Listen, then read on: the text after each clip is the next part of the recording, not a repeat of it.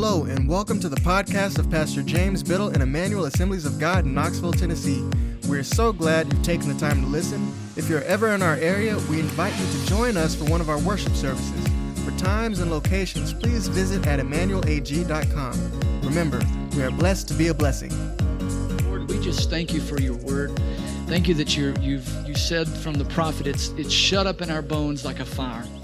And Lord, that's the way I feel tonight. I'm just so excited to get to the message, to get to your word, because you're going to speak to us in a great way. Our hearts are open. I pray Psalm 81:10 that as my mouth is open wide, you fill it with only your words. God, let me only do and say what you have said to me. Let me be a conduit tonight of your very message to your people. In Jesus' name, and if you agree, would you say amen? Now, I love teaching through divine healing. It's something the Lord has put in my heart. Many years ago, I was just a young little lad. Is it okay to say lad? Is it okay? I was just a young little lad, and I was at a church service, and I may have been, I don't know the age, but I may have been Noah's age or Ava's age, or maybe just a tick older, but I remember I was very young, and one of the elders in the church, a dear old man who I believe has went on to be with the Lord, he came up to me as just a young man, just moved by God, just weeping and just praying. And I think I was even sitting in the back that night. No offense to those of you that are sitting in the back, but I don't think I was really engaged and really paying attention. And I was just kind of there because, had to be. And this sweet old man came up, and all he could do was quote over me Isaiah 53:5, by his stripes you are healed, by his stripes. And he just was weeping. God was moving on him, and it was a large auditorium, larger than this. And he walked all the way across the room, maybe 200 people there that day, and found me. And he said, the Lord He will not let that scripture leave me. I have to just confess it over you. He said, I want you to remember that scripture the rest of your life. I didn't even know what Isaiah 53:5 was. I was like 10. I had no idea. But he kept speaking it over me and saying, God's going to use you in healing. God's going to use you to bring healing to people. And all these years later, probably some, good 20, maybe 25 years later, the Lord has used me to see people come to healing and to minister healing. Not perfectly, I'm learning like you are, but that stuck with me. God marked me in that moment as a child. I remember this man, this grown man, standing over me, tears. I can see it now looking up like this because I'm sitting down, and I can see his tears just falling on my shoulder. Just moved by God, just quoting that scripture. He said, it's all I can say over and over again. And that did something in my heart.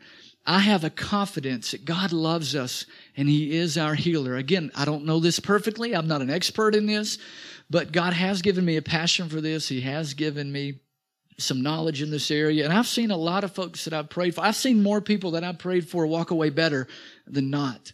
I've seen people, I remember about 3 years ago, about 7 o'clock in the morning, I got a phone call from a young man that I hadn't seen in maybe a decade. He was in my youth group way back when I was a youth pastor. And he called me at 7 o'clock on a Sunday morning. And how many know when somebody you've not heard from in 10 years calls you at 7 o'clock on a Sunday morning, you answer the phone call. And so I got the call, and I thought, who's calling me this early? And saw his name come on the screen, and he called me and said, James, I just want to tell you, I know you're really good friends with my father, who actually at the time worked with me in my office. And I said, yeah, what's going on? He said, well, I believe my dad's going to die. He said he's had a massive tumor on his pancreas the size of a grapefruit. And I'm not in medicine, but I guess that's big. That's bad. When you have a tumor on your pancreas the size of a grapefruit, that's not good. And so it had ruptured, and they had flown him to LifeStar, and he was non-responsive in a coma. And he said, I think my dad would want you to know what was going on. And I came to church that morning here and preached, loved on you guys, preached the word, and man, as soon as I said amen, made a beeline to the hospital. And I believe he was at UT in the intensive care. And I walked in, and the family couldn't go back because he was in ICU. And I said, well, I'm a pastor. I said, I need to go back and see this brother. I need to go pray for him. So they let me go back. And I'll never forget, Joyce, when I walked in the room, have you ever just felt death? You know what I'm talking about? Death was in the room. Lifeless. All the machines hooked up to everything. No life. And I'm sitting there looking at my friend that I've known for years, an older gentleman who I respect and become friends with. And I said, Lord, I'm going to pray for him. And I said, this has just got to be you. This has got to be a miracle from you. And I know a lot of people were praying. And I laid my hands on him. and just prayed. I began to weep, and God just began to rise up with him, and I prayed over him, as many people were, but I had the opportunity to be there, to be in that room. And with everything I had, Pastor Michael, it took everything I had to speak life, because I'm staring at death in the face, staring at death and lifeless, just cold, and I'm speaking life. I'm speaking that you will live, and I'm starting to cry, and I'm kind of secretly hoping that no nurses are going to come in. You know that nurses always come in at just the right time, right? And I'm just praying over him, just believing the Lord.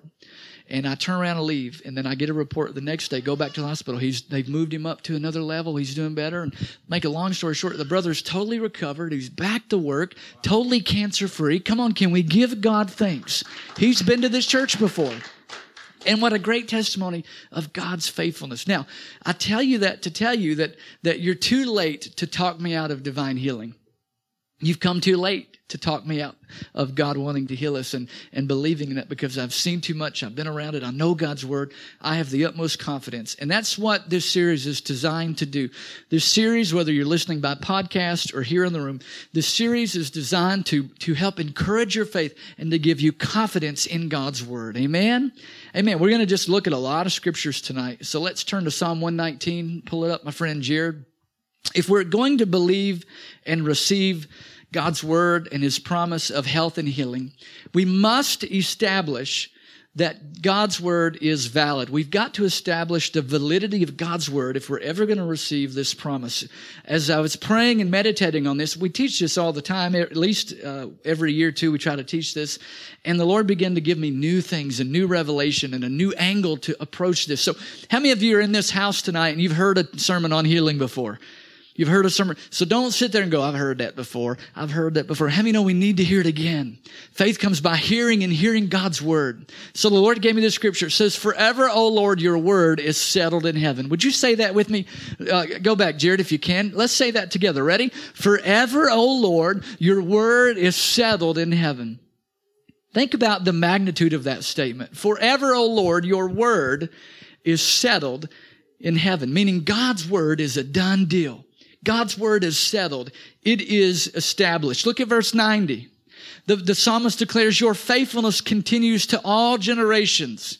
Now, how many of you are in a generation that is different than when this generation was written? Can I see your hand? I believe that's everybody in the house. How many of you in here tonight qualify as an all generation? So God's faithfulness is to us. It goes to all generations. You establish the earth, and it stands. Think about that. Do you know, now I'm not a scientist. I don't pretend to know all there is about physics and science and outer space. But do you know the earth is at just the right distance from the sun so that we don't burn up or that we don't freeze to death? Do you know we're turning at just the right degree, just the right speed, on just the right axis? If any one of those things were off, we could not even have life on the earth. God established the earth, and it stands. So think about this. If God, over the centuries and millenniums and however long the earth has been in existence, we won't argue that point tonight, but let's just say, who knows, let's say 6,000 years, just for an easy number. We know the earth has been around at least that long. We can't argue that fact. So for 6,000 years, God has been watching and monitoring the earth to make sure that it stands just like he created. How many of you have ever taken a basketball and can spin it on your finger? How many of you can do that? TC, can you do that? How many of you can spin it for like 10 seconds? Okay, you better than me.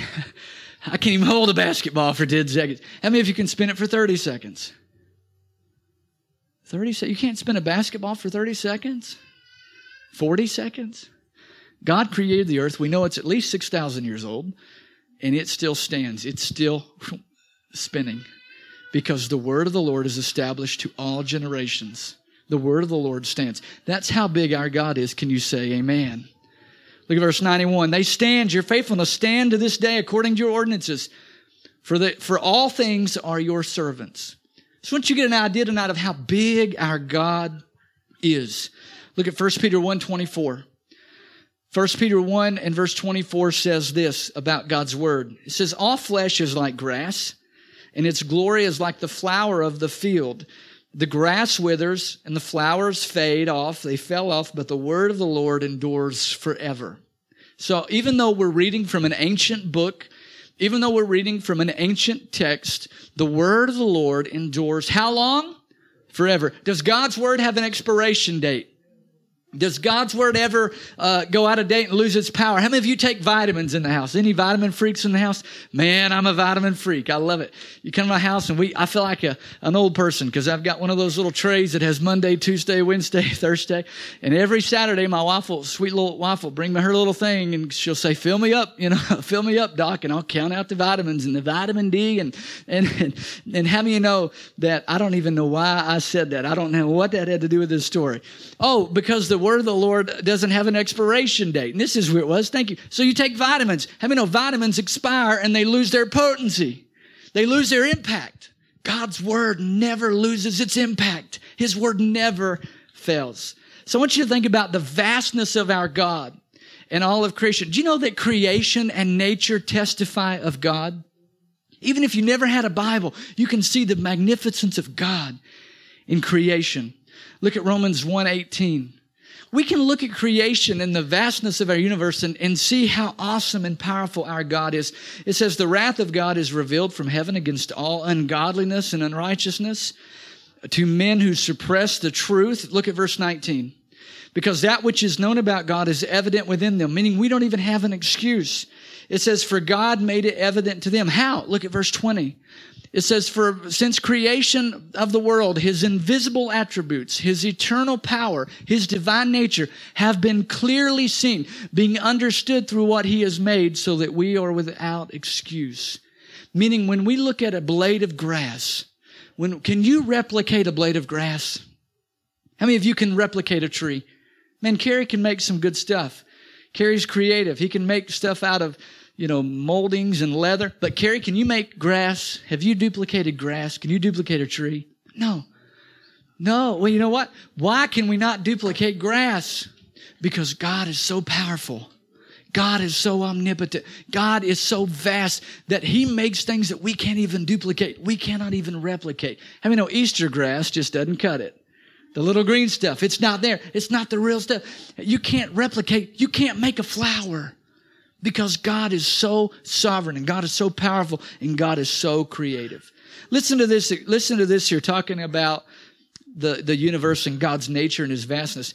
There are 375,000 known species of plants.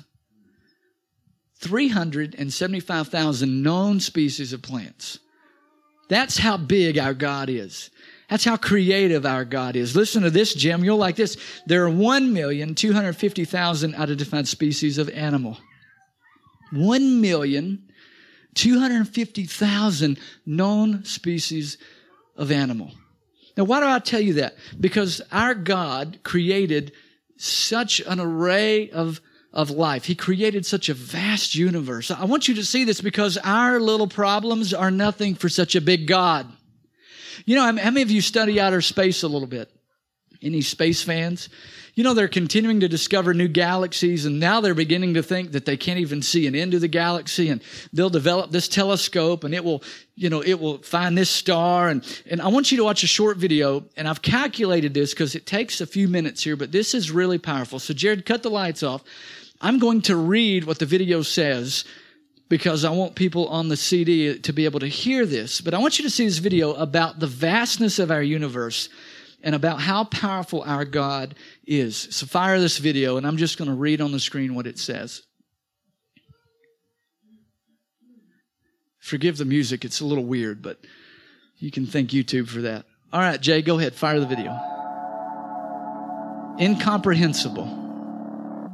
This was not put out by a Christian organization, but it's so true and gives us a glimpse of how awesome our God is.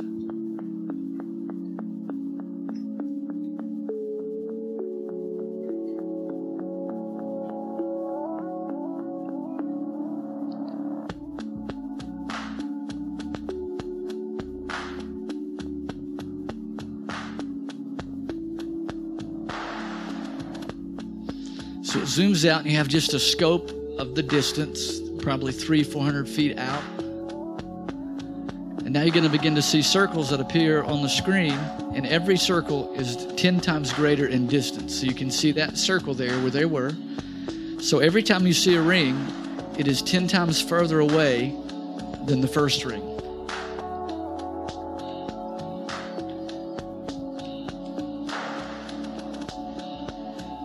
Now you're zooming up. You can see clearly above Earth the distance, the vastness of the earth.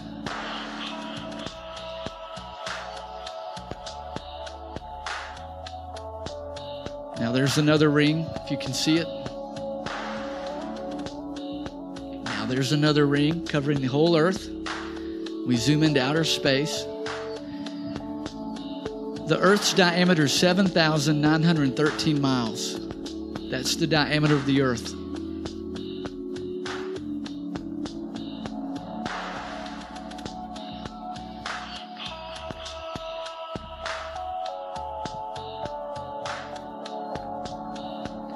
Now we're in outer space. The moon is 238,000 miles away from the earth. The moon, 238,000 miles away from the earth.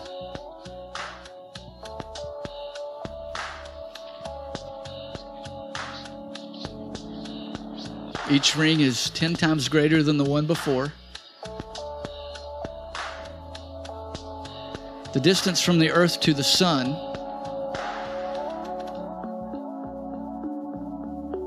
still traveling now to the sun is 93, I guess that is million miles. 93 million miles is 1 AU. The sun is 93 million miles away from the earth. The distance to Pluto is 3 billion miles. 32 AU. Pluto is 3 billion miles away. Let's keep going. This is the vastness of our God. This is the vastness of our creation. 1 light year is over 63,000 AU. 1 light year.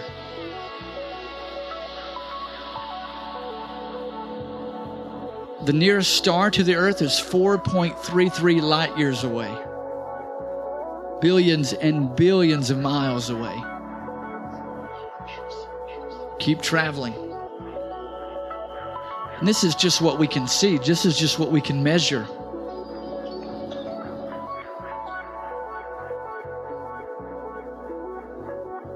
This gets incredible here.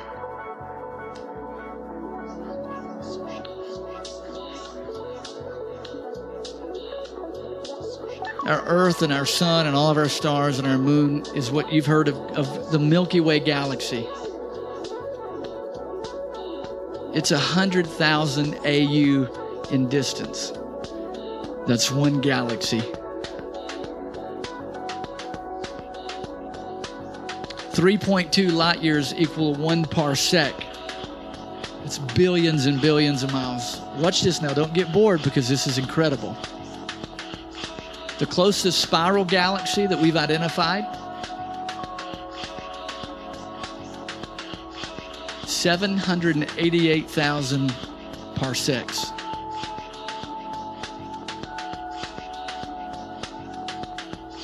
The furthest galaxy that we can see and identify,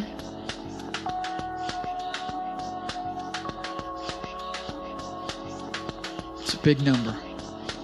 Yes. All right, Jared, you can go ahead and shut that off. Here's why I wanted to take the time to show you that. And again, I'm not a scientist star guy, but here's what I know. Our God is a big God. Our God is a powerful God. How powerful? Isaiah 40 declares this. Jared, if you can pull that up, verse 21. It says, "Do you not know? Have you not heard? Has it not been declared to you from the very beginning? Have you not understood from the foundations of the earth?" Verse 22 in Isaiah 40. "It is He who sits above the circle of the earth, and it is He who looks at the inhabitants of the earth like grasshoppers, who stretches out the heavens like a curtain rod, and He spreads them out like a tent to dwell in." God stretches out the heavens and stretches out the universes like we would stretch out a curtain. He looks at the inhabitants of the earth like grasshoppers. Verse 23, "He reduces rulers to nothing. He makes judges of the earth to become meaningless." The prophet Isaiah and John the Revelator declared that the earth and the skies would be rolled up like a scroll. Ladies and gentlemen, I'm telling you, the vastness of our God. If God can create a universe as complex as that, He can handle our problems. He can handle our infirmities. He can handle and meet us in our weakness. Can I have an amen? We serve a very powerful God. So we've got to establish God's will connected with His Word. If we're going to talk about healing and we're going to talk about receiving from the Lord, we have to answer the question, is this God's will? Is divine healing today the will of God? We hear that's the biggest debate. Well, this person must have died because maybe it wasn't God's will for them to be healed. And we've got really good denominational brothers. They'll pray every prayer like this. Lord, I pray for my sister, be thy will, to heal her. Every one of us has heard those prayers. So what is that? What is the answer to that? What is the answer to the question? Well, let me give you 3 places if you're taking notes. 3 places that you can see God's perfect will concerning mankind. Number 1 is in the Garden of Eden. Before sin, before the fall of man, we see the Garden of Eden, there was no sickness, there was no death, there was no disease. Number 2 is in the life of Jesus. Yes, sickness and disease was all around Jesus, but Jesus knew no sin, and therefore He was not affected by the sickness and disease. It was not in His life and in His ministry. And then 3rd is heaven. Heaven is free from sin, and therefore we see there is no sickness and there is no disease in heaven. So number 1 is the Garden of Eden before the fall of man. Number 2 is in the life of Jesus. Number 3 is in heaven. So what we want to shift to is we want to establish that it is God's will for us to walk in health. We want to establish it is God's will for us to be healed, and that affects how we pray. Let me show you 3 John and 2. Most of you know the scripture. I think we're actually going to start, in verse 2. 3 John chapter 1, in verse 2. Follow along with me. It says, Beloved, I pray in all respects. So here John is praying for his congregation. He says, I pray in all things, in all respects, that you would prosper and be in good health, just as your soul prospers. And we're going to spend some time in the future connecting this. We're going to connect in the body of Christ, connecting our soul prospering to our body prospering and our life prospering. 3 John 1, verse 2, it says, Beloved, above all things, I want you to prosper and be in health as your soul prospers. It says in verse 3, For I was glad when the brethren came and testified of your truth. That is how you are walking in the truth. And he says in verse 4, I have no greater joy than this, than to hear my children walk in truth. Say this with me. Say, I have no greater joy than when my children walk in truth. So it's pleasing to John when they were walking in the truth about prospering and being in health, and it's also pleasing to the Father. And there's a tremendous joy that comes with walking in truth, walking in the truth of God's love, walking in the truth of His power. Now, let me just back up here and make a couple of side notes if I can, because we're going to talk about something that you don't hear talked about in the body of Christ. Are you ready for that? Believers oftentimes receive healing differently than non-believers. And we don't think about that. We don't approach it. John is saying, he said, Beloved, Beloved, I want you to walk in health and prosper. So we have to be honest with the Bible that there is different ways that unbelievers receive healing versus the way believers receive healing. How many know tonight and through the next sessions, we're talking to believers. So my goal is not just to see you get a healing. God's ultimate plan is really not to heal you. God's ultimate plan is for you to walk in health.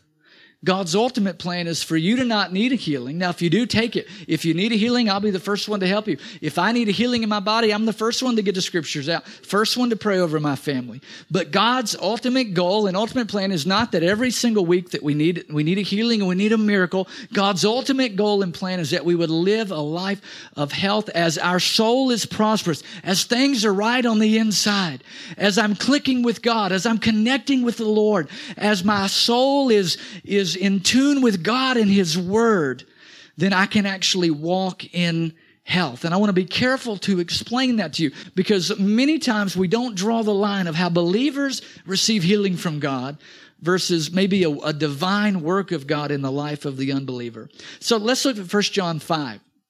So we've established God's vastness. We've established His greatness. Look at this in 1 John 5. It says, this is the confidence which we have. How many of you like to have confidence when you pray? How many know when I walked into that hotel room and my friend was laying there dead, How many know, in the natural, I did not have a lot of confidence in the situation. But the Word of God began to rise up within me. As people were praying all over the city, God's Word began to rise up within us. God wants you to get to the place that you have confidence when you pray. How do we have confidence? Because we've got the Scriptures. His Word is forever settled in heaven. It says, this is the confidence which we have before Him, that if we ask anything according to His will. So if we do not establish divine healing as God's will, we will never get to the point where we have the confidence to pray and ask God as we approach this. So this is the confidence we have, that if we ask anything according to His will, He hears us. So we've got to establish what is God's will in this area. Look at verse 15, one of the greatest scriptures in the Bible. And we know that He hears us. The God that holds the universe together hears me. This is a confidence we have, that He hears us when we ask, and that we know we have the request for which we have asked Him. So for the next few weeks, my goal is to instill confidence in you according to God and according to His Word.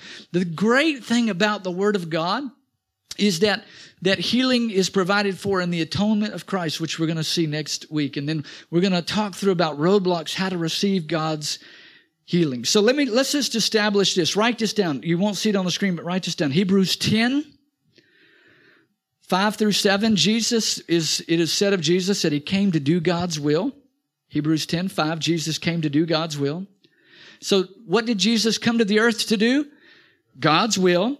John 4, Jesus said, in John 4:31, He said, I've come to do the will of Him who sent me. What did Jesus come to do? The will of God. He said, I've come to do the will of Him who sent me. So God's will is seen in the life of Christ. And I began to think about something all the way back at the very beginning. Where do we see God healing people from the beginning? Where do we see God's will? I went all the way back to Genesis. Check this out. Do we have Genesis 20 and 17? I want you to see this.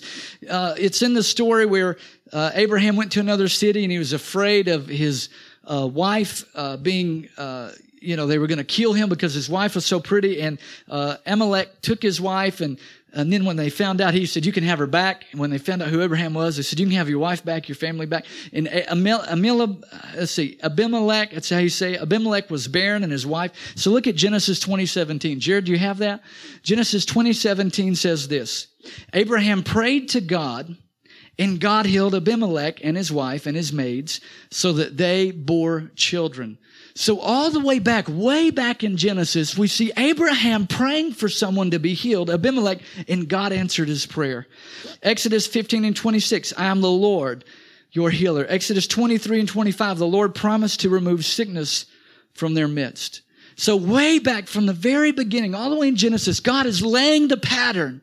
God is laying the foundation that it is His will for His people. It is His will to be a healer. God revealed Himself. I am the Lord, your healer. So let's take a look tonight at the life of Christ, some things that we see in Jesus' life. Matthew chapter 4. Way back from the beginning, God began to introduce Himself to humanity as a healer, as the great physician. Look at Matthew chapter 4 and verse 23. Jesus traveled throughout all the region of Galilee, teaching in the synagogues. I love that because teaching often precedes healing. That's why we're doing these meetings, because teaching brings faith. Jesus was teaching in the synagogues, and notice this, and He was announcing the good news about the kingdom. And the Bible says that Jesus, now what did Jesus come to do? The will of the Father. Jesus said, I came to do the will of Him who sent me. Look what Jesus is doing in His ministry. He's proclaiming the gospel and He's healing every kind of disease. You know why I love that word, every kind? Because God doesn't look at your disease and go, oop, that's too hard for me. Oop, I can't, oop, that's a big one. That snuck up on me. Oop, didn't see that one coming. He healed every kind, the big and the little. I mean, with God, there are no big diseases. There's just disease. God looks at the common cold and like, and He looks at cancer like, that's nothing. He looks at everything the same. There's no big and little disease with God. It says He healed every kind of disease and every kind of sickness among the people. What did Jesus come to do? He came to do the will of the Father. Forever, O Lord, your word is settled in heaven. Our God is such a great God. He's such a vast God. From the very beginning, Genesis 20, He began to reveal Himself as a healer. Look at verse 24. And the Bible declares that good news about Jesus spread throughout all Syria. What was the good news? This guy's a great preacher. You got to come hear him. What was the good news? He's healing every kind of disease, and he's healing every kind of sickness. The good news about Jesus spread, and they began to bring to him. Why would they bring to Jesus those who were ill, those suffering various disease and pains, demon-possessed, epileptics, paralytics? Why would they bring them to Jesus from these faraway lands? Because the good news that Jesus was healing people began to spread. Jesus came to do the will of the Father. Way back in Genesis, we see God introducing himself as a healer. I want you to connect these dots. And it says they begin to bring all with various diseases and those suffering. And it says, say that last phrase with me, ready? And he healed them. I want that to settle in with you tonight. Jesus came to the earth to do God's will. He even prayed in Matthew 6. He said, not my will be done, but yours. Your will be done on earth as it is in heaven. Is there any sickness and disease and pain and suffering in heaven? Your will be done in the earth as it is in heaven. Well, that was Jesus, and he's gone now. Yeah, last time I checked, he sent the Holy Spirit to indwell in the church to continue the work, to see the work continue. Look at Hebrews 10:7. Jesus said, look, I've come to do your will, O God, as it's written in the Scriptures.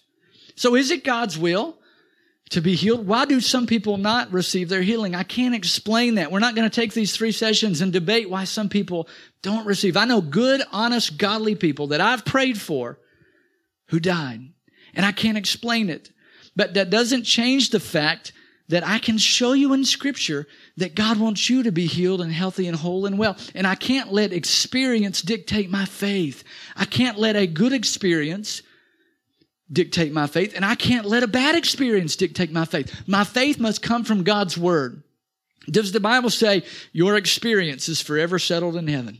No. What's it say? Your Word is forever settled in heaven. And so instead of arguing about why those before us have passed and I have compassion for them and their family, I would rather take the time and invest in you, the living, who has an opportunity to do something about it now. Do you see how I'm connecting that for you?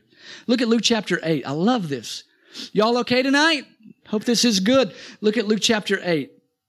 I love this. Large crowds began to follow Jesus. And it says, afterwards, Jesus began a tour of nearby towns and villages, preaching and announcing the good news of the kingdom of God. He took his 12 disciples with him. Is this Luke chapter 8? Okay, there it is, verse 2. That's what I was looking at. And it says, suddenly a man with leprosy. Is that right? I'm not in the right passage here. Let me just read what I have, because it's apparently not Luke chapter 8. I must have made a typo. So suddenly a man with leprosy approached Jesus and knelt down before him.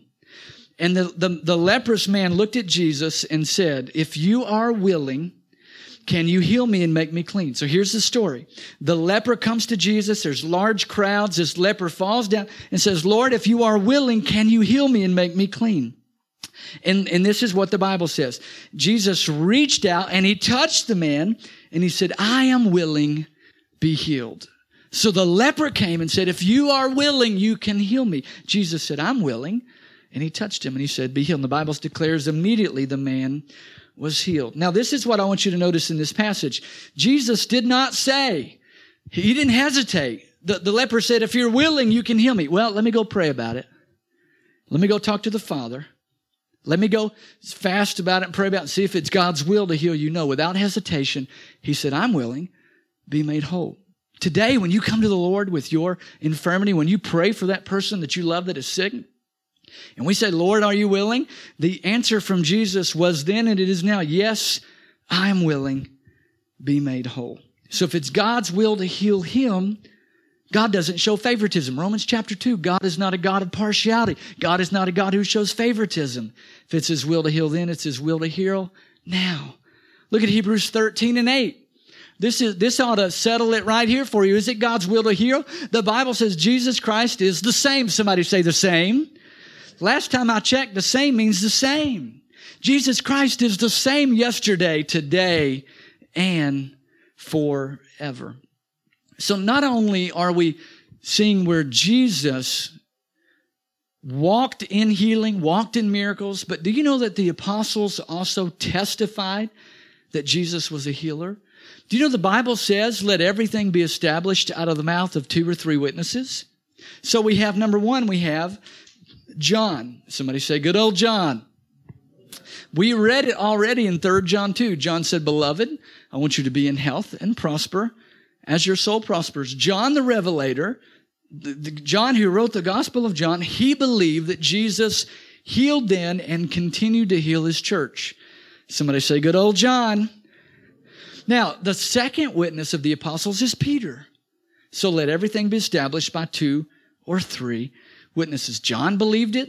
Look what Peter wrote in Acts chapter 10. Peter said this. It's quoted. Luke wrote this, and Peter said it. Acts chapter 10, and look in verse 38. You'll see it on the screen. And it says, and you know Jesus of Nazareth, God anointed him with the Holy Spirit and with power, and he went about doing good and healing all who were oppressed of the devil, for God was with him. Now notice this here. Who was doing the oppressing? Who was bringing the sickness? Who was doing the good? Who was doing the healing? Jesus Christ is the same yesterday, today, and forever. Literally, this sickness in this instance was satanic oppression. Well, I'm just fighting the cold this year. According to the scripture, this sickness was an oppression by the devil. This was a satanic oppression. When are we going to quit planning for the flu season and start trusting God? Well, the TV said it's going to be a bad flu season. I better go ahead and get my Theraflu ready. Like we're preparing to be sick. We're putting up with satanic oppression. Ladies and gentlemen, God is not making his children sick. Now, I know there's allergies and things we do, and I know there's things we eat, and maybe we don't exercise right, and I understand all that. There's choices that we make, and I'm not separating us and our, but you know what? You can chew tobacco for 60 years and have a mouthful of cancer, and God will still completely heal you out of his grace and mercy. Now, you may have to put the can of tobacco down. You may have to do something to keep what God's given you. But what I want you to see is we tolerate in the church today, we tolerate sickness as if it's just something that's supposed to happen and something that's supposed to be around, because every other commercial is from a drug company telling you that you need their medicine. Every other commercial is telling you, the weatherman says, well, there's going to be the bad flu season this year. And you're like, well, I guess I better prepare for the flu season. Like we're preparing to get sick. And according to this scripture, the church ought to rise up and say, you know what? Sickness and disease is a satanic oppression. We ought to take that same attitude. How many of you get mad at sin?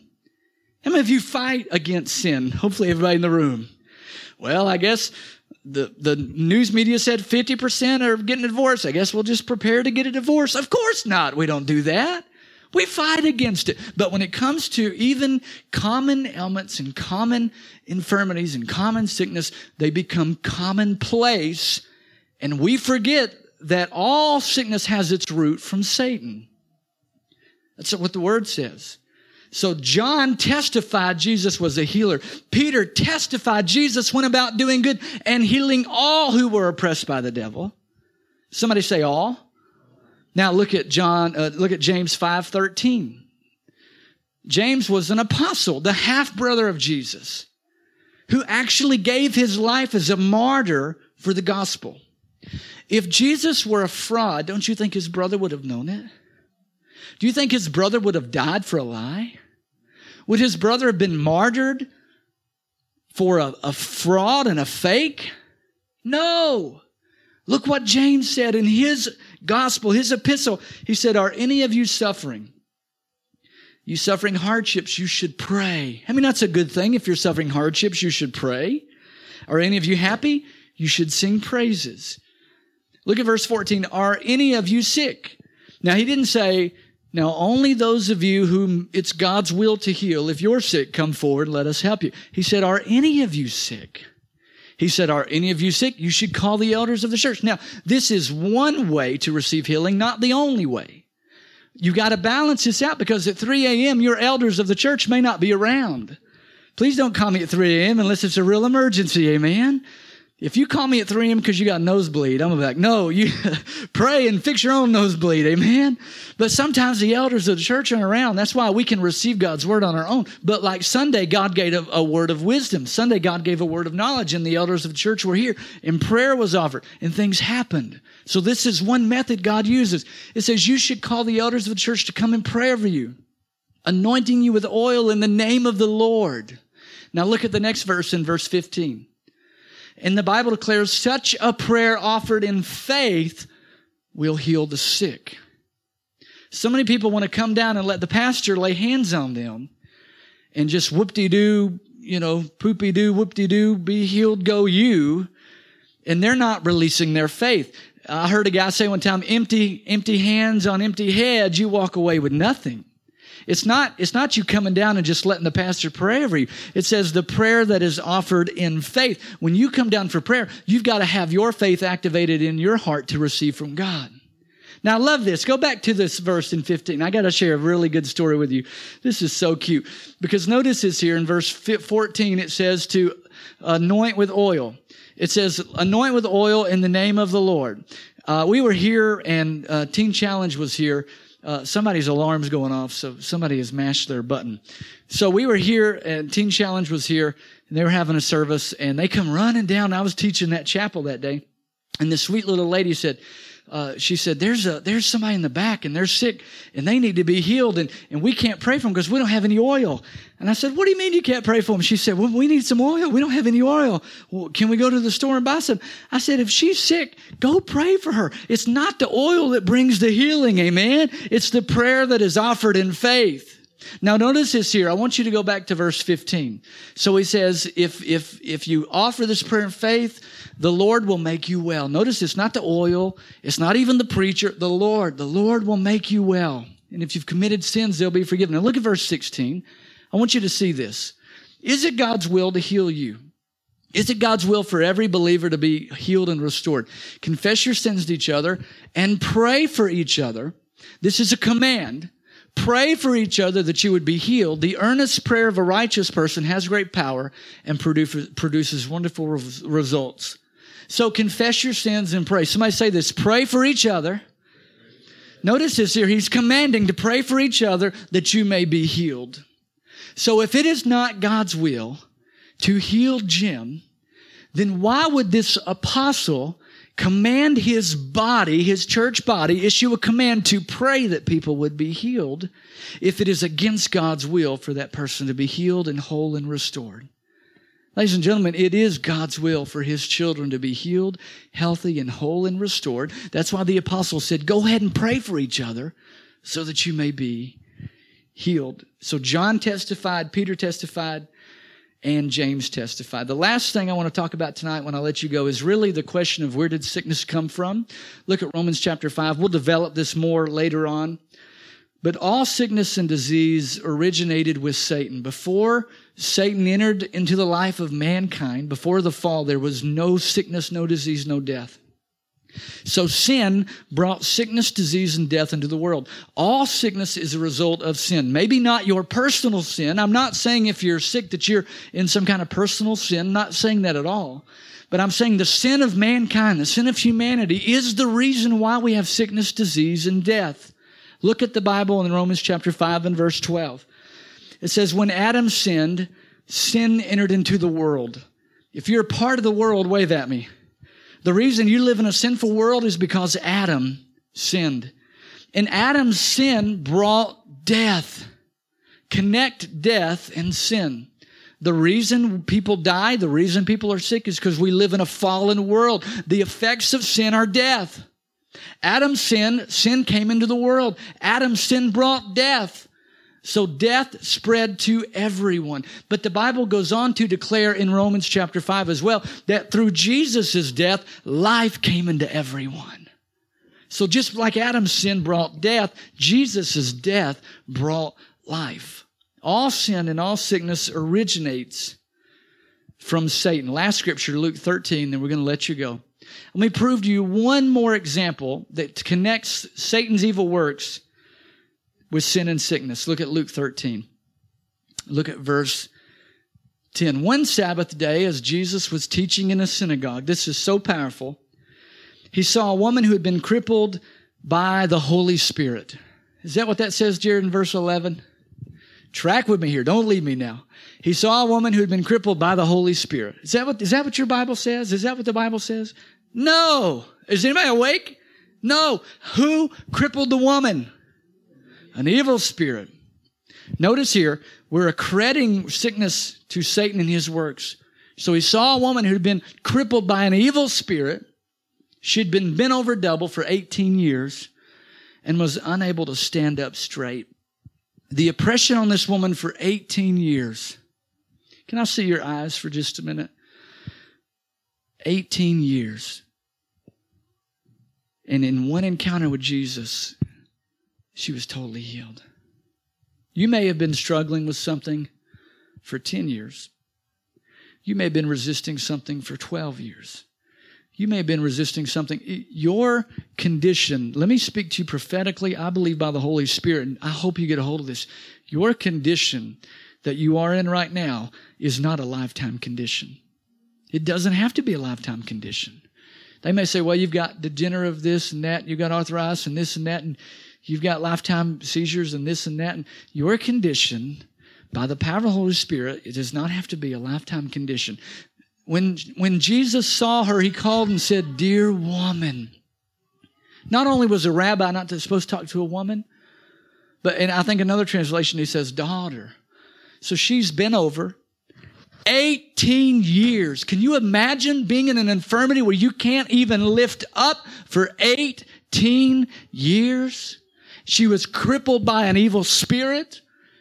And Jesus said, "Dear woman." Notice, before she could ever receive the healing, Jesus had to affirm who she was. She was loved and valued. Before you will ever receive healing from Jesus, you have to receive His love and esteem and how valuable you are to Him. Dear David, dear Carrie, dear Carol, he said, "Dear woman." This woman probably hadn't had anybody be nice to her in years.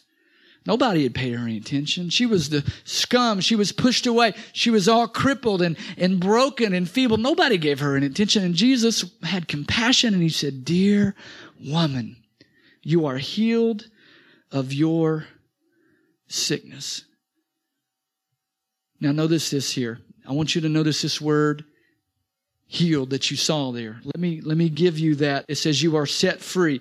You are healed. That word actually is the legal term. When He called her over and said, "Dear woman, you're healed of your sickness," it's the legal term sometimes used for divorce. Check it out. Study the word. It means set free, made whole. It means divorced. It's like a captive that was set free. He said, "Dear woman, you are legally divorced from this sickness. It has no more power over you. It has no more rights in your life." You know, when you get divorced, that ex-spouse has no rights in your life anymore. If you go buy a new car next week after divorce, the ex-spouse doesn't get half of it. Because they've been divorced, they have no right in your life. How many know the ex-spouse just can't come over anytime they want? Yay, amen. Carrie said amen. It's like, it's the legal term for a captive who had been set free. So Jesus said, this demonic spirit had legal right into your body. I'm divorcing you from that evil spirit. You've been set free. Now notice this here. Catch this in verse 13. Then He touched her, and instantly, sometimes healing comes instantly, as we're going to talk about. Sometimes it's a process. Hey, I'll take it. I'll take it instant, and I'll take it as a process. I just want my healing. Amen? I'm not disappointed if it's a process. I just want to be healed and whole and restored. Notice this here, and instantly, and oh, how she praised God. Notice the sickness and the infirmity did not bring God glory, did not bring God praise. When was God praised? When was God glorified? When the sickness and the infirmity was healed. That brought glory to God. So I want to leave you with this. Look at Matthew 15. Write it down when you go home. Matthew 15 is a Gentile woman who lived there and was tormented by a demon. It says that she was miserably distressed, possessed with a demon was tormenting her. We never see those words associated with Jesus and his ministry. We never see that associated with him. So clearly, Acts 10:38, Jesus went about healing all that were oppressed of the devil. So here's how we leave tonight. We leave thinking our God is a big God. How many of you saw some revelation in that universe video? God's spinning the earth on its axis at just the right time and temperature and degree, and he's done it for however many years you want to say the earth is. He's watching the earth. How big is my problem then? If God can sustain the universe, can he not handle my problem? And then we leave tonight answering the question, yes, it's God's will to heal. Jesus healed the leper. The leper said, if you're willing, you can heal me. And Jesus said, I am willing. Today, he's saying, I am willing to heal you. And then number 3, we leave today knowing that sickness is a result of sin and Satan. That is the cause of our sickness and disease. God is not our problem. We must understand that sickness has its root in satanic oppression, and Jesus came to set us free from the works of the enemy. Amen? Amen. I hope this helps you. I hope this whets your appetite. I struggled with this, Pastor Michael, and you'll understand this as a minister. There's so much on this topic, healing, and there's so much we could teach you. We could take, honestly, months. And I felt like this. How many of you have ever been to a swimming pool and it didn't have a ladder? It didn't have steps? You just got to pick somewhere and jump in. What I did tonight was just kind of pick a place and jump in. There's not really a ladder. There's not really a starting point. I just had to jump in. And so I want you to know that, yes, it's God's will to heal you. Our God is a big God. He cares about, if he cares, there are flowers that bloom one day a year. Do you know that? There are flowers that literally bloom one day a year. And so many times they go even unnoticed by humans. But God doesn't care. They bloom for God. He cares. He positioned them. And he cares about that flower enough to help it to grow and sustain, to bloom one day out of the year. If God can give life and sustain a flower that blooms for one day, he can handle our infirmities. He can handle our sickness. He identifies with our weakness. And sickness comes from the enemy, and it must be resisted because it's God's will for his children to be healed, healthy, and whole. Amen? Amen, amen. Take these healing scriptures this week and begin to apply them into your life, and we will see the fruit of righteousness in our life. Amen? Amen. Let's pray. Lord, thank you for this teaching tonight. Thank you for the revelation of your greatness and your goodness. Thank you, Lord, that whatever may be in our life right now that is not aligned, that you're bringing it into alignment for your glory. God, I wanted to establish tonight your word is settled in heaven. God, I wanted to establish tonight that it was your will to heal then, and Jesus is the same yesterday, today, and forever. God, let us leave encouraged. God, let our faith leave tonight strengthened, that you care for us in our weakness and our infirmity, and that you see us and that you love us. And God, help us receive. Help us push down every hindrance, every roadblock, and receive all that you have for us. In Jesus' name, amen, amen, amen.